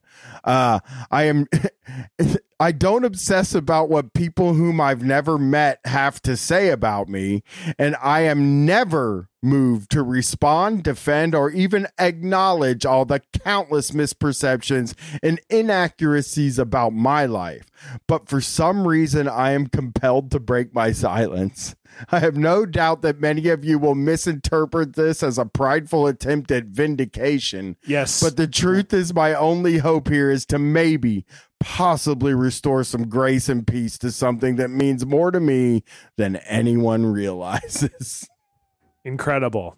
It's an incredible way to start a letter. And it does also really paint where he's going to head on this journey. Because he often contradicts himself like very quickly after he says things. Like he has this entire paragraph about how he met Amy Lee and they came together in Evanescence. And he basically says like, he blames himself. It was all me. And I became someone I didn't want to become. And it was totally my fault. And I'm such a piece of shit. But then also it was 100% Amy's fault because so I'll try and find an exact example. He said, on the night of October 22nd, 2003, everything came to a head. And through my fit of rage and desperation, I put the nail in the coffin of Evanescence. At that time, there was no way we would ever complete another record together. It was highly probable we wouldn't last the remainder of the tour. Neither one of us were willing to back down. Every emotion I felt manifested itself as anger. I was devastated by what we had become, and I was powerless to stop it. Blah, blah, blah. And then he says, we fought dirty and Evanescence paid the price. I couldn't sleep. If one of us didn't leave, my one chance to leave something in this world greater than myself would be lost. But basically he says it was his fault. But then he says that it was also kind of exactly Amy's fault. He says, not only did I give Amy exactly what she wanted and Evanescence exactly what it needed, but I did everything in my power to ensure I didn't cause a single speed bump on their massive ride to worldwide success. I went quietly and peacefully. This is one paragraph after he's like, I was angry all the time. I was fucking mad and it was an all out war. He describes it as an all out war. And then a paragraph later, I went quietly and peacefully. Evanescence didn't miss a single show. There was absolutely no argument over rights and ownership. I owned 50% of the trademark and property value of the now very valuable brand of Evanescence. I gave it to Amy free and clear. I asked for no buyout, no negotiations, just a clean break. When resentment led to slanderous and sometimes completely false statements about me in the press, I said nothing. When the very fans I had such a deep connection through the music I helped create with decided it was mandatory to pick a side, leading to an overwhelming backlash of distaste for me, I said nothing. For 7 years, I made every effort to bring no drama to Evanescence. No one could have made it a smoother, more gracious, or more generous dissolution. Yeah, it sounds smooth and gracious. I mean, it does sound, he sounds like a bad guy even in like his own letter. He sounds like a bad guy where he says like, oh fuck, where is it at? Well, there's a part that get on a plane, never. Well, no, there is a part where he says he told her to leave the band. He said, you know, hey, leave the band. Evanescence doesn't need you. And it's like, buddy, yes, they do. Yeah. There's somebody else that Evanescence doesn't need. Yes, 100%. But that is a horrible fucking thing to say to somebody that you work with. I get that people say things that are mean and hurtful and stuff when they get into arguments, but I cannot see myself feeling that way about somebody I work with. It has to be youth that made this band break up. Yeah, because he talks about that. He says in one part, he's like, I realized like I gave up on a lottery ticket. Like I everything I worked really hard for, I was getting, and I was like, basically I had the winning lottery ticket and I ripped it up. And I was also a fucking kid is what he says, which is like, yeah, I agree. I just think like, I mean, you know, it's on Netflix right now again. So it just popped in my head again, but like Metallica was able to keep it together. You know? Yes. Like, oh, totally. Like a lot of bands with a lot of strong personalities that dislike each other seem to be able to hold the band together. I guess Metallica's not really together because Jason Newsted's not in it anymore, but still the point kind of stands that like I think if they were 5 years older, they would have been able to hold the band together. That's what's kind of probably sad about how much, because I mean, just by the way that they fought, it's such an unpolished kind of fight that happened in the very early, but the internet was like not as big as it was at the time. And from what I can read from these articles and shit like that, it seems like it got pretty nasty in public, which you don't see that very much. Yeah. Yeah. I mean, he goes on. This is one of my favorite excerpts from it as well. This is in the final paragraph where he starts to, now he's past Evanescence and he's kind of talking about the current day. I love this. This is really good. So he says, it has been the greatest disappointment and hurt of my life that the very people that so passionately supported my life's work, who gave me the strength to walk away, were so quick to make me the villain. And even though Amy Lee, the one you hold so dear, has told you on numerous occasions that the happiest she's ever been in the band was after my departure, you make her a victim. She has absolute empirical control of the creative direction of Evanescence for the rest of her life. I literally handed everything over without fighting for a thing. Yet all I've heard for 7 years is, Ben Moody is an asshole for leaving. Ben Moody is a douchebag. Ben put Amy through hell and betrayed her. I honestly thought eventually you'd all move on, but We Are the Fallen has apparently incited an uprising. Though some of you will continue to disagree and contradict this, the absolute 100% unavoidable fact of the situation is that you still have Evanescence only because I was willing to leave. And I refuse to sit silent while a great number of you insist on making something that should be so wonderful and positive into this bullshit. Evanescence is bigger than that. It's bigger than Amy Lee. It's bigger than Ben Moody. It can still be something special. So many of you seem to be fighting a war that doesn't exist. Amy is happy. I am happy. Why is it that so many of you refuse to acknowledge that? Do I expect, this is the best sentence in the whole thing. Do I expect gratitude for what I've done or an apology for the resentment I've been shown with absolutely no basis? No. Do I deserve it? Absolutely. I like when you say you deserve. Yeah. I deserve a little bit. I deserve credit. Well, and it's weird because he doesn't even say like, I deserve credit for the music.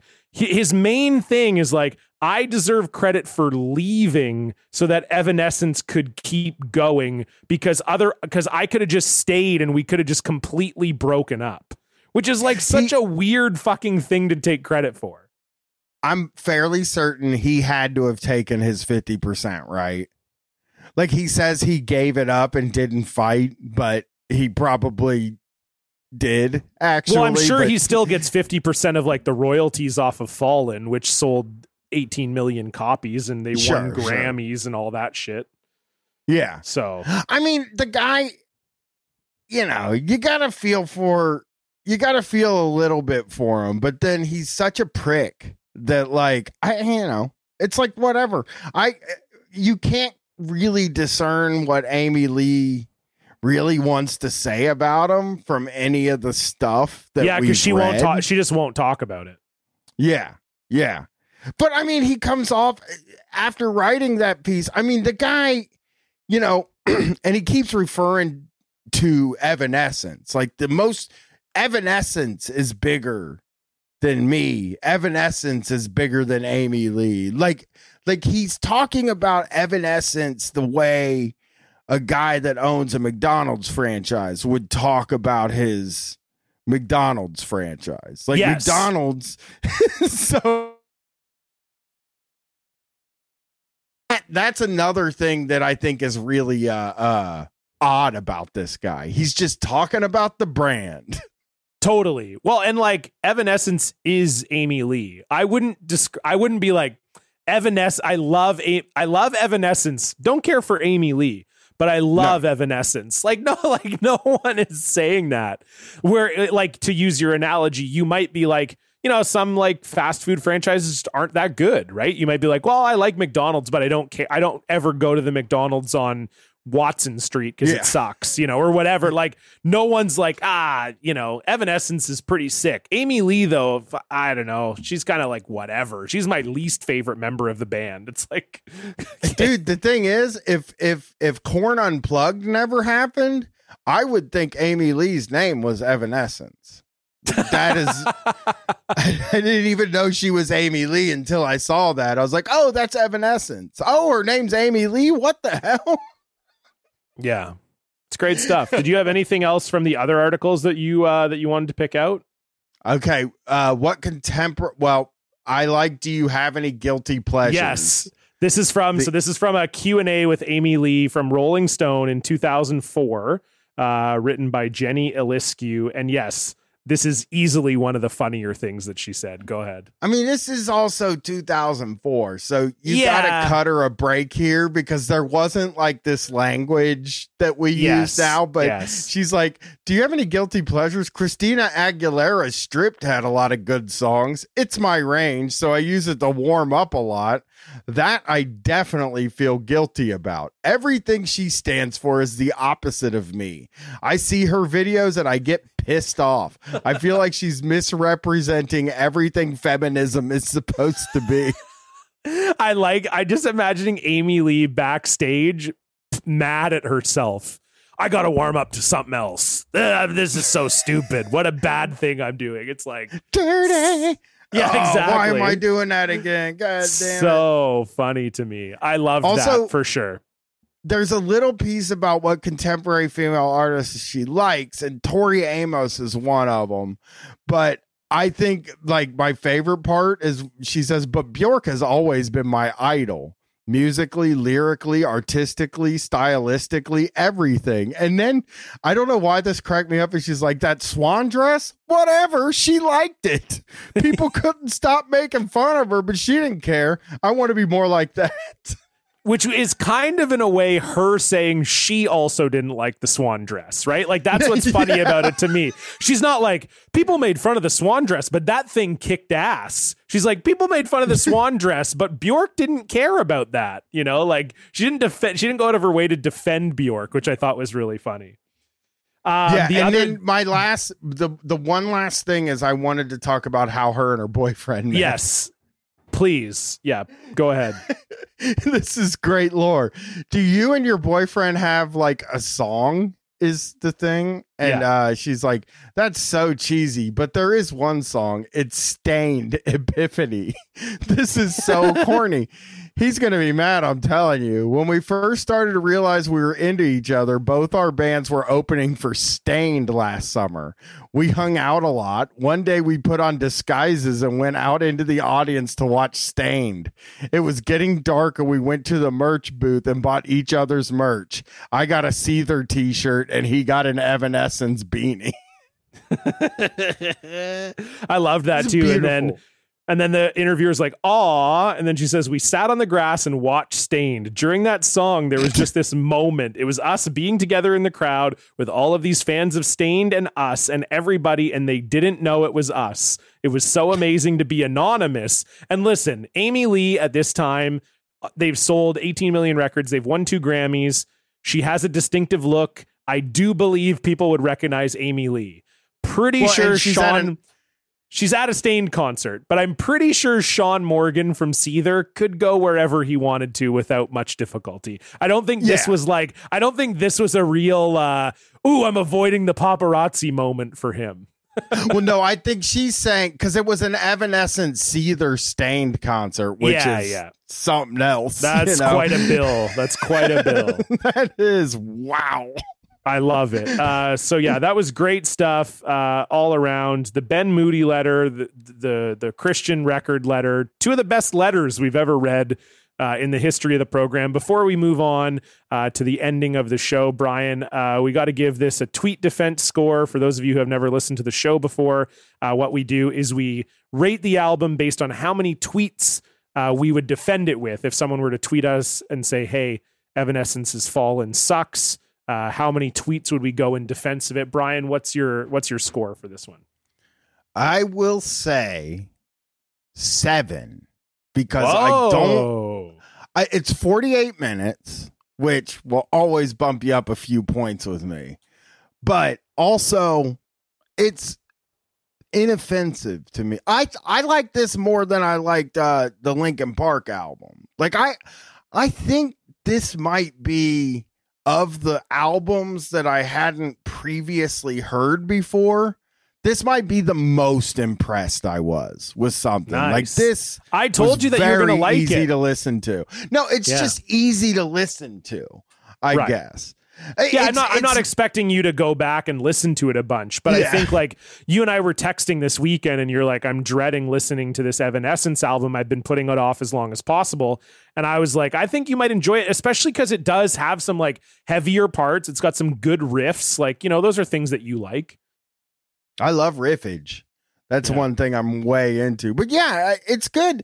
I think it's really good. And I think 19-year-old, or what would I be, 24-year-old Brian would think it sucked. He would give it a 0. But you've matured in the same way that Amy Lee has as a songwriter.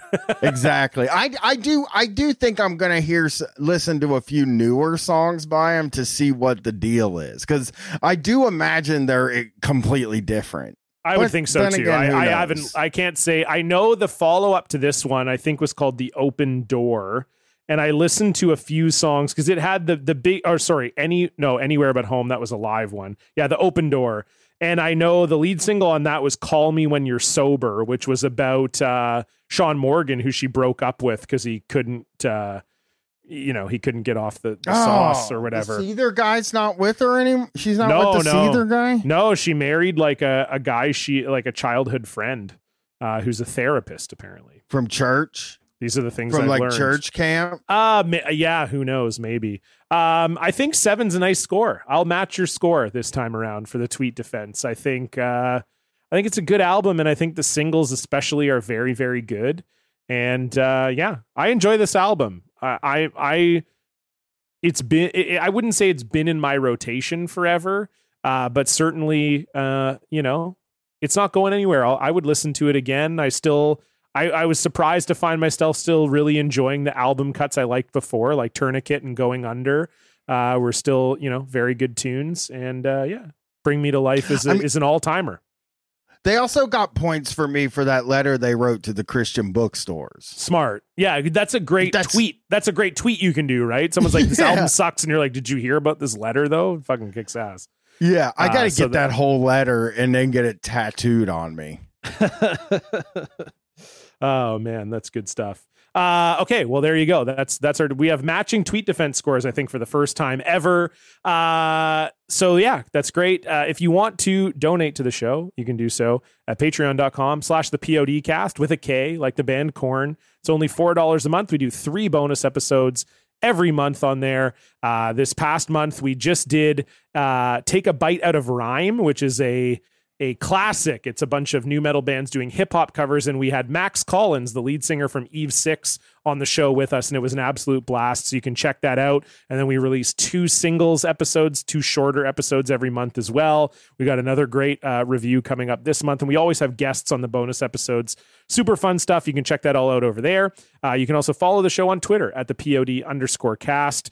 It's always great to follow us there because you get to vote in the polls. You get to vote on who won the challenges. And we're going to get to both those segments right now. Brian, you are officially dominating me in the challenges right now. You've won again. You won again. The challenge last month was to create a new title about your own life based on Kid Rock's song title, Black Chick, White Guy. And you won that. So you're now actually ahead of me. You have 11 wins. I have 10, and we have 1 tie. You've won 5 months in a row. I'm starting to feel a little bit embarrassed here. So for those of you who are new to the show, what we do every month is we have a challenge based on something that happened with this album or something related to this band. And this month, Brian and I decided that we are both quitting the POD cast. And it's now 5 years in the future, and we have written a letter to our fans in the style of Ben Moody's letter to let everybody know the real scoop about what happened with the POD cast. Brian, you want to go first? Yeah, sure. Okay. All right, here we go. The Patreon people will get a little extra out of this too, because you got some references in there. The Take a Bite Out of Rhyme episode. I like that. Here we go. Let me start this out by letting you know that you don't know anything about the creation of the POD cast.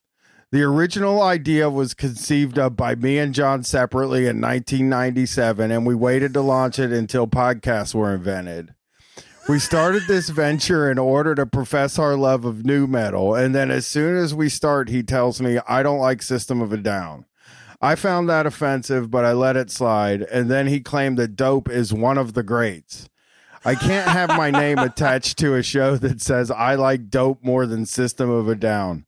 I brought this to John's attention, and he told me that he didn't care what I thought and that Dope is also better than Korn.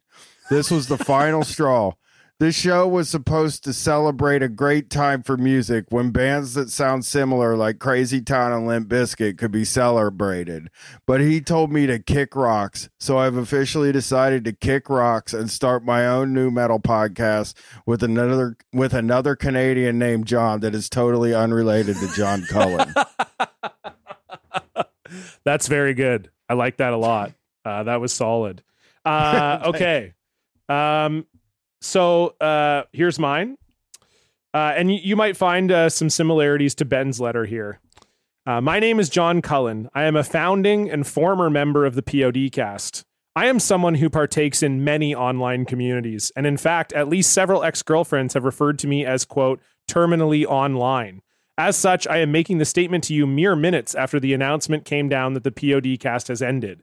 I'm not going to sugarcoat things. Brian's incessant walking has become a problem.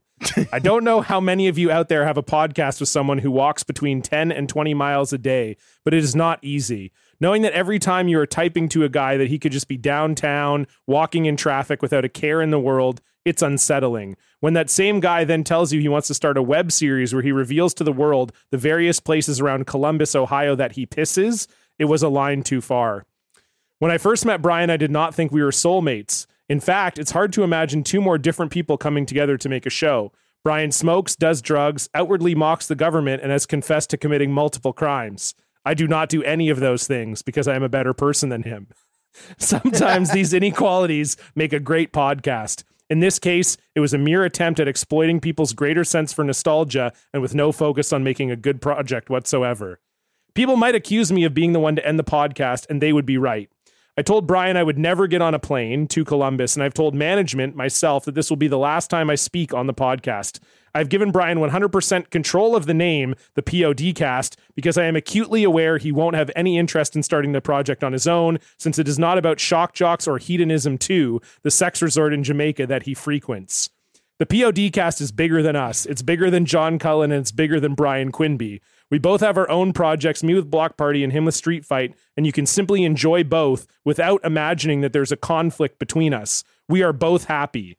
Or by you can use also this very real conflict that I have explained just now. Sincerely, John. It is hard to tell. I mean, most people will tell you that my walking is a huge problem. It's actually couldn't be less of a problem for me, but it sounded funny to put in a letter. It is. So yeah, there you go. You can vote on the challenge every month on our Twitter. And what you can also do on our Twitter, for those of you who are new to the show, every month, Brian and I usually nominate 2 albums each to go up in a poll, and we allow you, the listeners, to decide which album we review next month. This month, we're doing things a little bit differently because we realized we're on episode 23, and we have not covered basically the founding band of nu metal, Korn. We have not covered a Korn album since episode 2. So it has been almost 2 years of episodes since we've covered Korn. So we thought we got to get a Korn episode back on the show. We've spent some time with lesser bands like Flyleaf and Evanescence. It's time to really go back to the greats. And so the 4 albums that will be going up in the poll this month are Korn's 4 albums that follow their debut album, which we reviewed all the way back on episode 2.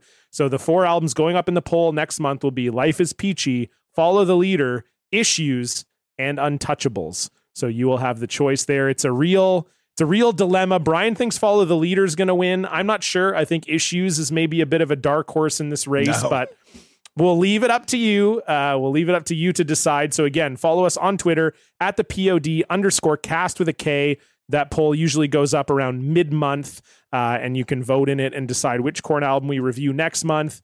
And of course, you can always check out all the bonus content on patreon.com/thepodcast. We've got a lot of great stuff over there to check out. If you like the show and you just want to support us, that's a great way to do it. Or you can just tell a friend. We've had some really great, we had a great listener this week with lots of followers, share the podcast to all of his followers. And we got quite a few followers out of it. So that's fun. So if you like the show, tell people about it. A lot of people love nu metal and they don't necessarily know that there's podcasts about it. So tell your friends. Thanks for tuning in.